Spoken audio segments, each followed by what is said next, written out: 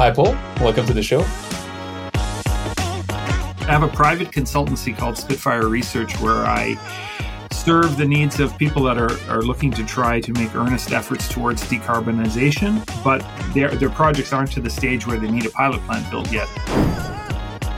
They don't understand that our issue with water is the gargantuan quantity of water that we use, most of which we use in a wasteful, foolish way. And decarbonization now would be bad for the fossil fuel industry because it would mean that they would earn less revenue, right?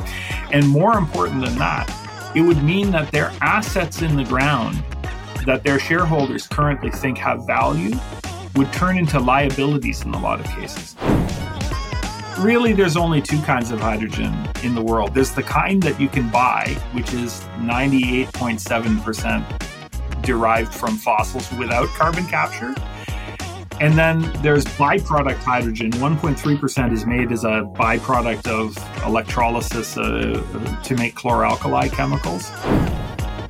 If the source energy is electricity, then batteries still win, because there is a path to scale for batteries, and their greater efficiency pays for the path to scale.